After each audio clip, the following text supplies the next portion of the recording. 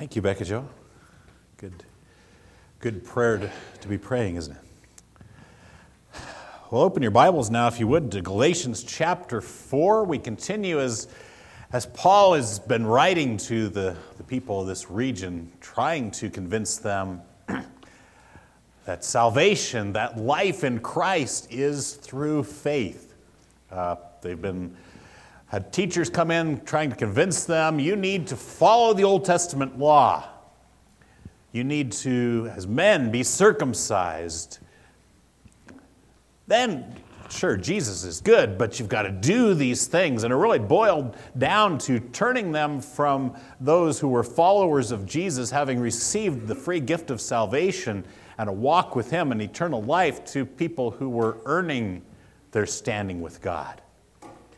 And it's a dangerous, dangerous place to go. And as Paul moves on in these, as he continues to help them grasp and understand the importance of living by faith and not by works, he wants them to get a picture.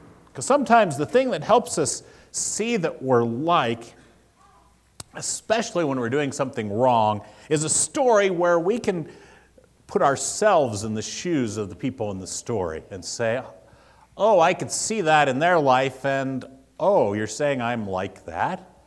Oh, light bulb can turn on, right? It's like, I think I understand better what my problem is. I understand why that would be a bad place to go. It's like the prophet Nathan, who helped David. Remember when he'd committed adultery with Bathsheba, he'd killed her husband, and then he just continued on in his sin. And Nathan came, remember, and told him the story about the poor man with the one sheep that was like a pet that was taken by his neighbor and slaughtered for some guests.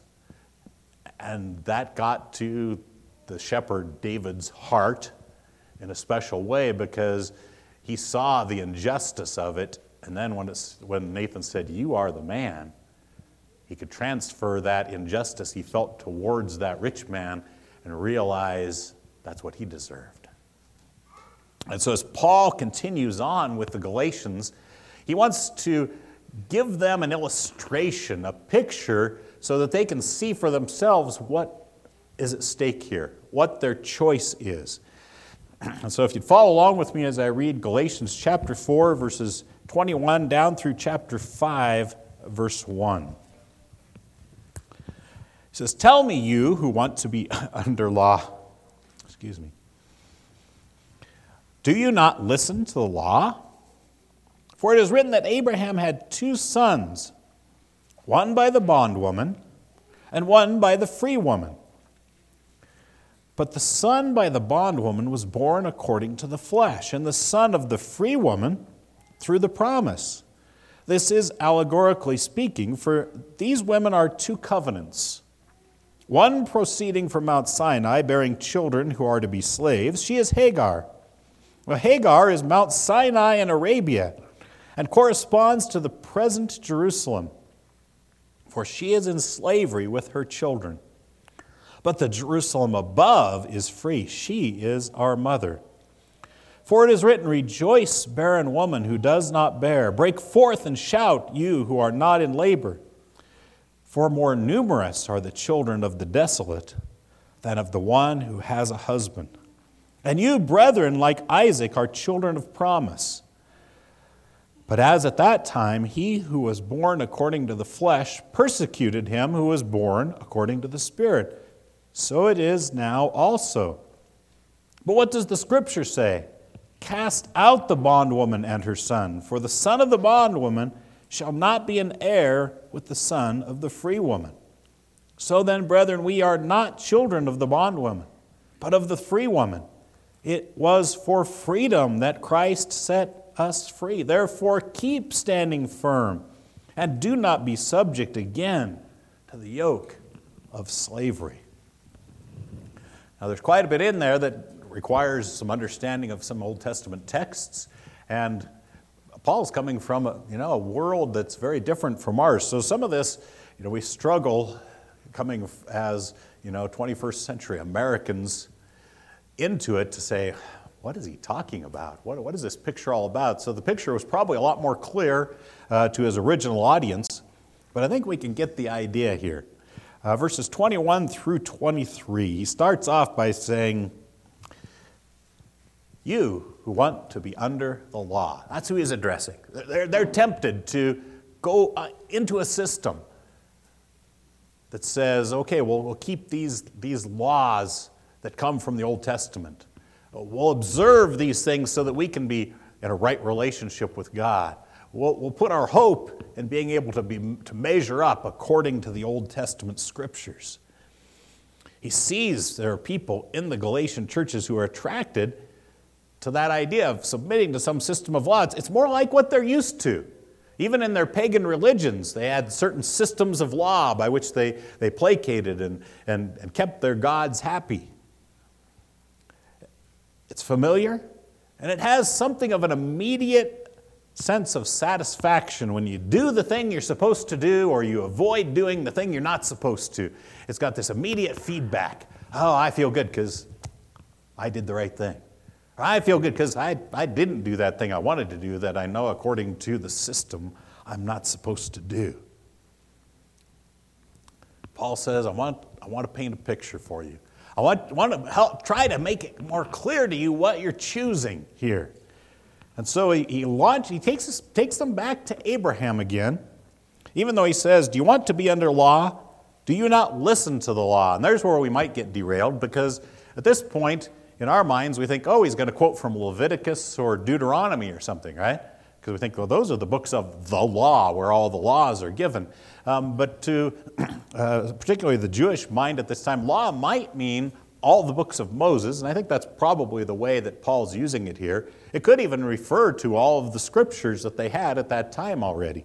But I think here he's talking about the books of Moses, Genesis, Exodus, Leviticus, Numbers, Deuteronomy, those five that Moses wrote down.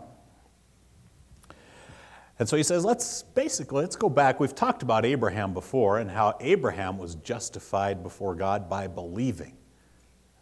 Because he believed God, it was reckoned to him as righteousness. Let's go back and look at him again and go take things a little further in his life. It says, for it is written that Abraham had 2 sons, one by the bondwoman and one by the free. And it says, listen to the law. You think you want what God has given in the past for different purposes to create a system by which you think you can be saved? That's not what it's about. He said, think about the fact that Abraham had 2 sons. He said, I want you to think of this as choosing which of those sons you want to be like. Both of these sons had their futures impacted from the very start of their life from the identity of their mothers. One was destined for slavery because his mother was a slave. Therefore, he would be a slave based on that. The other was born in freedom. Therefore, he would be free from his birth. Their mother's status impacted their future. Paul wanted the Galatians to know that where you start impacts the rest of your story, especially when it comes to the issue of salvation. So he continues in verse 23, he says, but the son of the bondwoman was born according to the flesh, but the son of the free woman through the promise. So here's 2 totally different ways of approaching this. And let's put this in the time frame of what's going on in Abraham's life. If you remember, we talked about how Abraham believed God and it was reckoned to him as righteousness. If you remember, that was inserted in there. That came. It wasn't inserted, but it came in the flow of things when Abraham was looking around in his life and saying, God, you've promised this land to me. You've promised me descendants like the stars in number, like the grains of sand on the seashore in number. And my heir is a slave that was born in my own house. I have no physical heir. So how can this be? And then God promised him that he would, in fact, have a son who would be a descendant, would be his physical heir, who would be the fulfillment of that promise. And that's where God says, and Abraham believed God and it was reckoned to him as righteousness. That's the point where he comes to faith, right? His sins are wiped away, righteousness is credited to his account. And we say, yes, that's great. And it's after that, in chapter 16, that this gets a little messy. The son according to the flesh is born after that. It's in Genesis chapter 16, where some time passes from when Abraham believed God and it was reckoned to him as righteousness, that Sarah looks around and says, I'm still not pregnant. I'm getting old. I don't see how this is even going to happen. And so it's in Genesis 16, and I'll leave that for you to read. I'll just give kind of the summary of it. But she proposes an alternative to God's plan. And the customs of the people at that time and in that area were that a son that was born to the handmaid or the maidservant of the wife could be considered her son. And so her husband would father a child by her servant, and that child would be considered that woman's child. And she's like, well, maybe we can work it out that way. We can help God's plan along here. It would be the physical descendant of you, Abraham. After all, look at how old we are. After all, how in the world is this ever going to happen? And Paul wants the Galatians to see a parallel.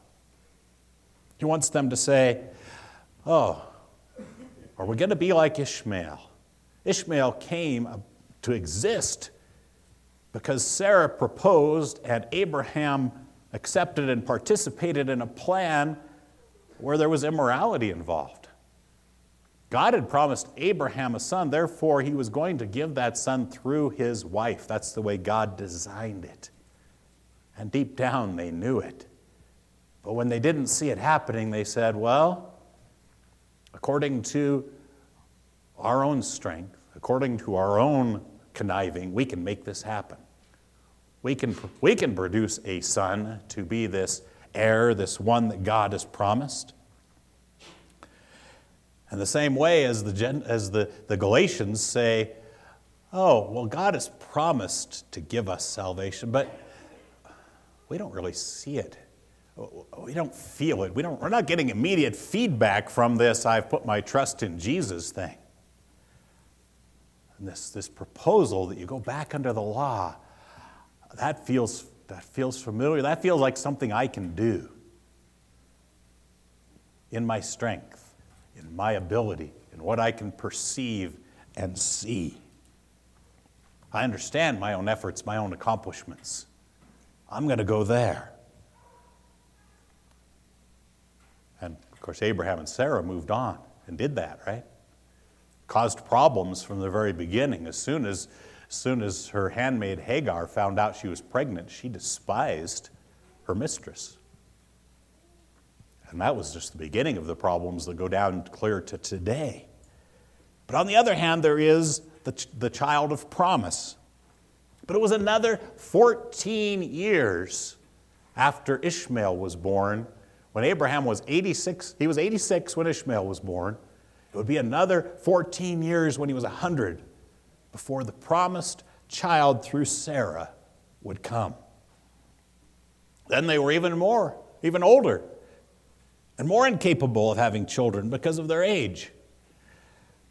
Isaac was a miracle child. He was born because God is faithful and God kept his promise. God actually had to do a miracle in both their bodies, and we'll talk about that a little more later on.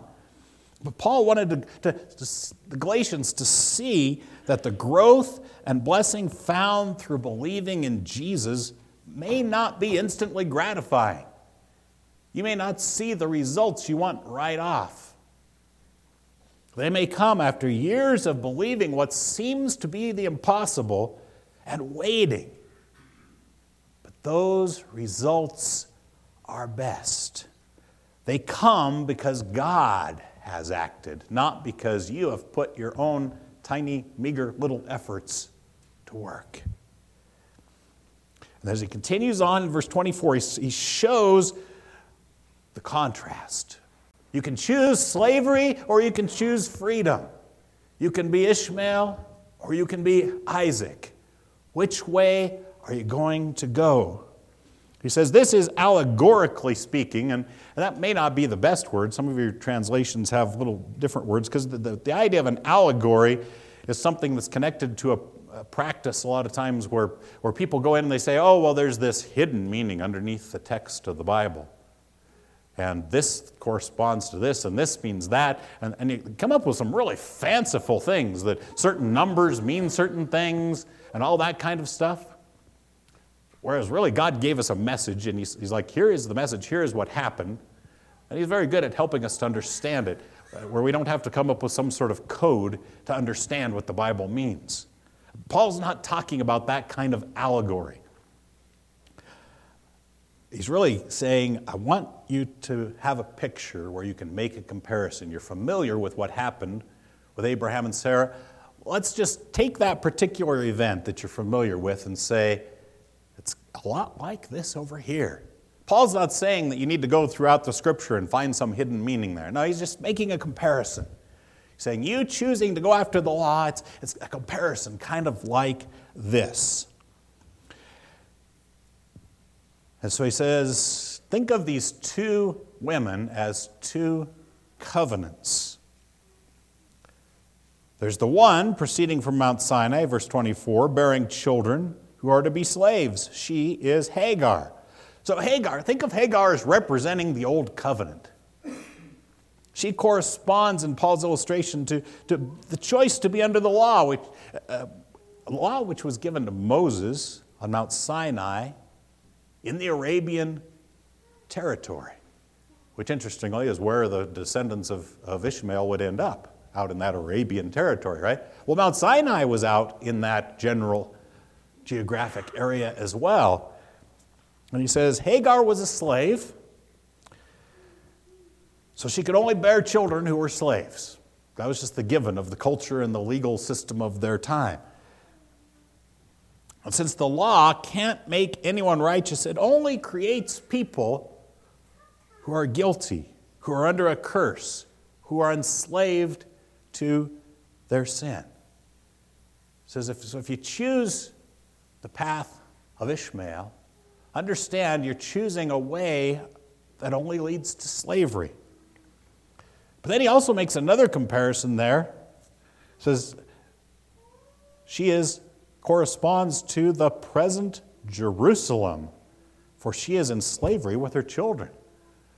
And I wonder if when this was read in some of the Galatian churches, if he came to that point and says Hagar corresponds to Jerusalem, the current Jerusalem, someone would go, what did Paul just say?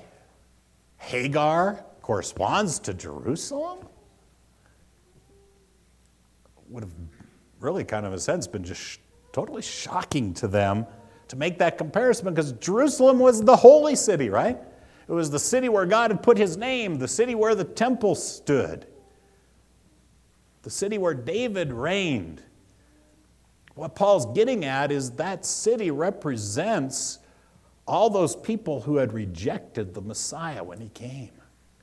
And they said, oh, we don't believe in this Jesus and putting our faith in him for the forgiveness of our sins. We have the law and the Moses. And we will keep God's law. We will be holy before him by keeping his law. And you know what they did? They failed. And they failed. And they failed. And yet created a system where they could look good on the outside and be slaves to a law they could never keep, slaves to sin that they wouldn't let go of. And he said, if you want that path, if you want to be Ishmael, it's a life of slavery to your sin, a life of slavery to a law that will never bring you life. Those who trust in that way of thinking can only be slaves in an impossible effort to be known as law-keepers. And yet, continually, they are lawbreakers. Verse 26, however, shows the other side. Well, if Hagar's Jerusalem, what city can you compare Sarah to that's better? Well, we found somebody. But the Jerusalem above is free. She is our mother. It says, if you want to be like Isaac, as someone who lives by, is given birth because of faith, right? Because of a promise, because of God acting, then it's like the heavenly Jerusalem. And by the way, Abraham and Sarah acted sinfully when they hatched up with the plan for Abraham to have a child through Hagar. But that doesn't mean everything they did was sinful. Matter of fact, they came around to actually trust and believe that God could provide a child through them. They had a 14-year training period in there, right, before Isaac came along. And the book of Hebrews, if you turn to Hebrews chapter 11, there in that chapter we call the Hall of Faith. All these people who are given as examples of faith. And I want you to say, you know what? It could include me even though I'm such a sinner. Right? All the people in this chapter who are held up as examples of faith are people who, at some time or another in their life, sinned against God. Maybe sometimes grievously, sometimes maybe for long periods of time. But here it says of Sarah, by faith even Sarah received ability to conceive, even beyond the proper time of life, since she considered him faithful who promised. Therefore there was born even of one man, and him as good as dead. At that, as many descendants as the stars of the heaven in number, and as innumerable as the sand which is by the seashore. See, God did the impossible. Basically, God had to do some recreating of parts of their body, right? Said Sarah was beyond being able to bear children. Abraham's body was as good as dead as far as fathering a child. God had to regenerate those parts of their body, and probably, in a sense, a lot of parts of their body, since everything's so interconnected, just so they could get the promised child. He did the impossible so that this child that was born was the child of promise. And Paul says to them, do you want to be like the child of promise? Do you want to be like the Jerusalem, the heavenly Jerusalem above? She corresponds, Sarah does, to that. She is our mother. It's from that source that we are born. Therefore, our lives flow out of that heavenly Jerusalem where God's presence is fully revealed to us. That's where our place we call home is. That's where, according to the book of Philippians, our citizenship is, right? We are citizens of heaven. And we have a brand new birth when we come to faith in Christ that makes us free and wide open to the future that God has designed for us, rather than a future of slavery and being manipulated and squeezed into the mold that sin and a world full of sinners wants to impose on us.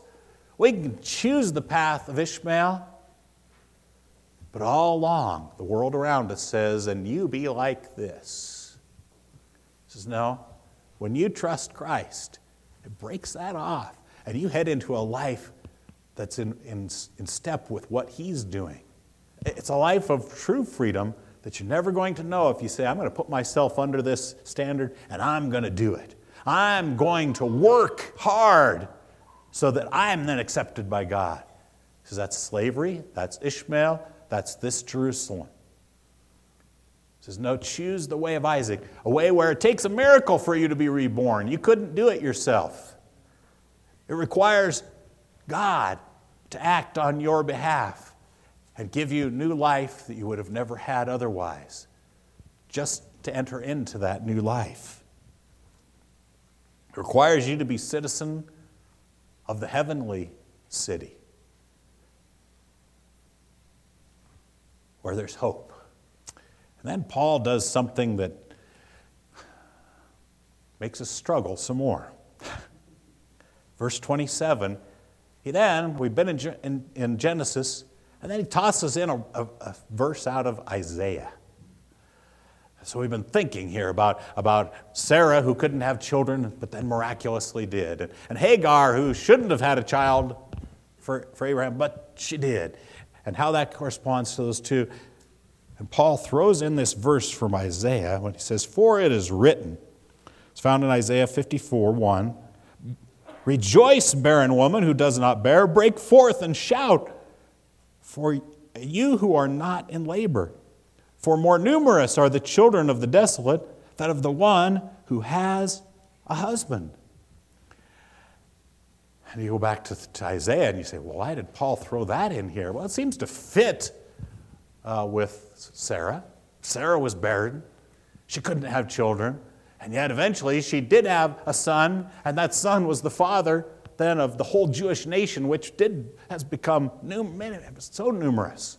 So many people, just like God promised, like the stars, like the sand on the seashore. But it ties into Isaiah as well. In Isaiah 54:1, a very profound truth about Isaiah 54 is that it comes right after Isaiah 53. You wouldn't have got that without me, would you? But I bet you probably are familiar with what's in Isaiah chapter 53. That famous chapter about the suffering servant, the one who would come and would bear our sins and our iniquities, the one who would come and be in our place for our sins, that Old Testament chapter that sounds like it should be in the New Testament. And right after that, then it talks to Israel, and what's quoted by Paul here is actually addressed to the nation of Israel in advance before they go into captivity.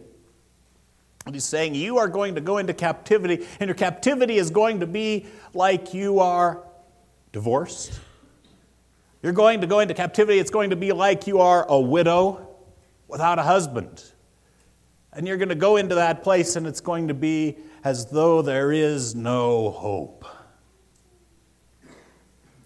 And I want to tell you, Israel, pictured as a woman without a husband who can have no children, you better start making your tent larger. That's what follows in Isaiah 54. Spread the tent pegs out, make more room, because your family is going to get huge. You're going to have more and more and more children as a part of who you are, because I'm going to do something miraculous in you because you trust in me. There is hope for you. And I think one of the key things he's coming off of in Isaiah chapter 53, verse 10, it says something that we see as kind of strange since it's talking about the Messiah. It says, "But the Lord was pleased to crush him, putting him to grief, if he would render himself as a gift offering." So there's where we see Jesus taking the punishment for sinners, right? But then the second half says, he will see his offspring, or literally his seed. He will prolong his days, and the good pleasure of the Lord will prosper in his hand. And you're like, hold on, Jesus didn't get married or have children. What's this about the suffering servant seeing his offspring? Well, what is the fruit of what he did? It's those who believe, right? Those who put their trust in him then become that seed, that offspring. We are the seed that comes, the ones who multiply and spread out, and not just Jews, not just those who have a biological genetic connection, but Gentiles as well, like in the Galatian churches. Paul says, get this picture in your mind as he continues on. Verse 28, "And you, brethren, like Isaac, are children of promise." It's those who put their trust in the suffering servant of Isaiah 53 that then become the children who are born by faith into God's family And what he's already been talking about, you are, Jew and Gentile alike, sons of God. Get the picture. You want to be like Isaac, the child born into freedom, the child who is born into life. Remember who you are, he says. You've put your faith in Jesus. You have become free in Christ, like the descendants of Isaac were physically free and not slaves. You have a future, a promise, an inheritance. Live like it. See, because Ishmael never got the inheritance, did he? Ishmael didn't end up being the one who would make Abraham the father of those who were blessed. Now, he did become the father of a great nation. God did that for Abraham's sake. But not the nation that would bring the one who would bring salvation by giving his life. Matter of fact, there were consequences of what Sarah and Abraham did by having Abraham have a child with Hagar. Just like sin always has consequences. And Paul lays those out. He says, verse 29, but as at that time, he who was born according to the flesh persecuted him who was born according to the Spirit. So it is now also. If you go back to Genesis 21, and for the sake of time, I'm not going to turn there, but when Isaac was born, they had a big celebration when he was weaned. It was part of the custom. The child is weaned. It's kind of this big step in his life. And Sarah looks over and hears Ishmael. And what's Ishmael doing? He's I think, about a young teenager now, making fun of this baby, mocking. Because guess what? Guess who's taking the inheritance that he thought was going to be his? Guess who's getting what he thought was going to be his? And Paul wants the Galatians to think, you know what? You think you're getting what you want by putting yourself under the system of law? It won't be yours. Because that's not the way of promise. The way of promise is putting your trust in Christ. Ishmael wanted to be the heir, but he wasn't there by way of the promise, and that's the way the inheritance was given, according to the promise. And it's so sad from a human point of view what Abraham and Sarah did to Ishmael. Their sin caused problems for him. Then he chose to sin himself and compounded the problem even more. But Paul's saying, you don't want that road. Because it goes then in Genesis 21, 10 through 13, where Ishmael, along with Hagar, actually have to be put out of the household of Abraham. And I'm not going to pretend I fully understand that step. Because God actually says, no, they have to be put out. And you think about the fact that God promised that Ishmael would become the father of a nation, but he had promised the land to Abraham and to his descendant through Sarah. And so you couldn't have two nations in the same space, right? But in essence, there was no inheritance for Ishmael here. They had to be separated out. And he's saying there are consequences to choosing the way of Ishmael, to choosing not the way of promise, but the way of self-effort and of your own plan. Hagar and Ishmael had to leave, and they had some rough times to begin with, where God actually had to rescue the two of them from death. And it was a painful separation for Abraham, because Ishmael was his son. Sin has consequences. But mostly here we have this picture. Which path do you want? Do you want the path where you compound in your sin consequences that harm others and bring great pain and don't come with the inheritance? It says, look at the way, all that you lose if you're going to choose the way of Ishmael, putting yourself under the law. Instead, choose the way of Isaac. It says, if you've entrusted yourself to Jesus, you are like Isaac. You have a relationship with your Father. You have an inheritance that is yours.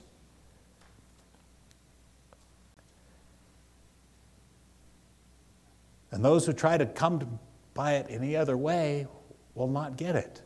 It might be that he's also hinting a little bit that they need to cast out the false teachers that were in their midst, teaching them that they could have a right relationship with God by keeping the law. He might be saying you need to be out of here. Because the line is clear.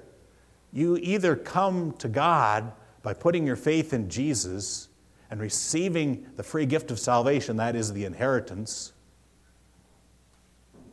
or you have no inheritance. You have no forgiveness of sins because you are a sinner. And if you put yourself under the law, it just tells you how condemned you are. There's not another way. There's only one way. It's very narrow. And sometimes as Christians, we feel a little bit like, well, maybe we're a little too harsh because we don't join ourselves together with groups that say you get a right relationship with God by doing. But it's not our idea, it's God's. He's the one that says, my way is narrow. My path, there's only one, and you can't make up your own idea and get to the same place. In fact, you have to come by faith, and then you have to live according to who you are. That's what 31 of chapter 4 and 1 of chapter 5 say. So then, brethren, we are not children of a bondwoman, but of the free woman. It was for freedom that Christ set us free. Therefore, keep standing firm and do not be subjected to a yoke of slavery. Live according to who you are. Going back into the practices of a failed system that twists and misunderstands God's way is not the life God has created for us. Taking God's law, which was made for the Jewish nation to prepare it to be able to bring the Messiah, and making it the way to God is failed. It's the way of slavery. He says, don't live that way. God hasn't created us for that way. He intends us to live by trusting Him continually as we walk this life. Trusting Him continually as we walk this life. That's the way of freedom, because what He has in mind for us is a relationship that is like a young man who's coming of age. And as he comes of age, he takes on responsibility, but he takes on great freedom, right? Why? Well, because he is walking with his Father forward. And he and his Father have the same inheritance. And he and his Father have the same goals. And he and his Father have the same purposes. And therefore, in this picture, he has the freedom to do the things he wants to do because he wants the same thing as his Father that he has a relationship with. He says that's why there's freedom. That's why you're not going around saying, oh, what are Dad's rules? That's not what it's about anymore. There was a training period. But now it's, I'm walking with my Father that I have a deep relationship with, and I'm about the things that He's about. Of course, I don't always get it right, but He's there to help me. He's there to direct me. He has all that I need. And that's what it's about. It's about now sharing those goals, methods, blessings. Not about following the rules. It's about being free in Christ. Let's pray. Father, thank you for giving us pictures and things to make your word a little more clear and full. And I know we've come a lot of years since that illustration was given, and sometimes it's hard for us to grasp in the same way as those who first got it, but I do believe your Spirit is directing us and help us to grasp that idea and help us to know that we want to choose to be like Isaac. And that in fact, if we've put our trust in Jesus as our Savior, that's where we are. But sometimes we forget and we live like we're Ishmael. Lord, help us to see the freedom for what it is, not for the counterfeit that the world is presenting freedom to be, so that we can live the fullness and the richness of that relationship with you, that moving forward in your power and in your love and in your grace and mercy and for your purposes, which are the best and the most rewarding and the most glorifying to you. Please keep on helping us in that. We ask in Jesus' name. Amen.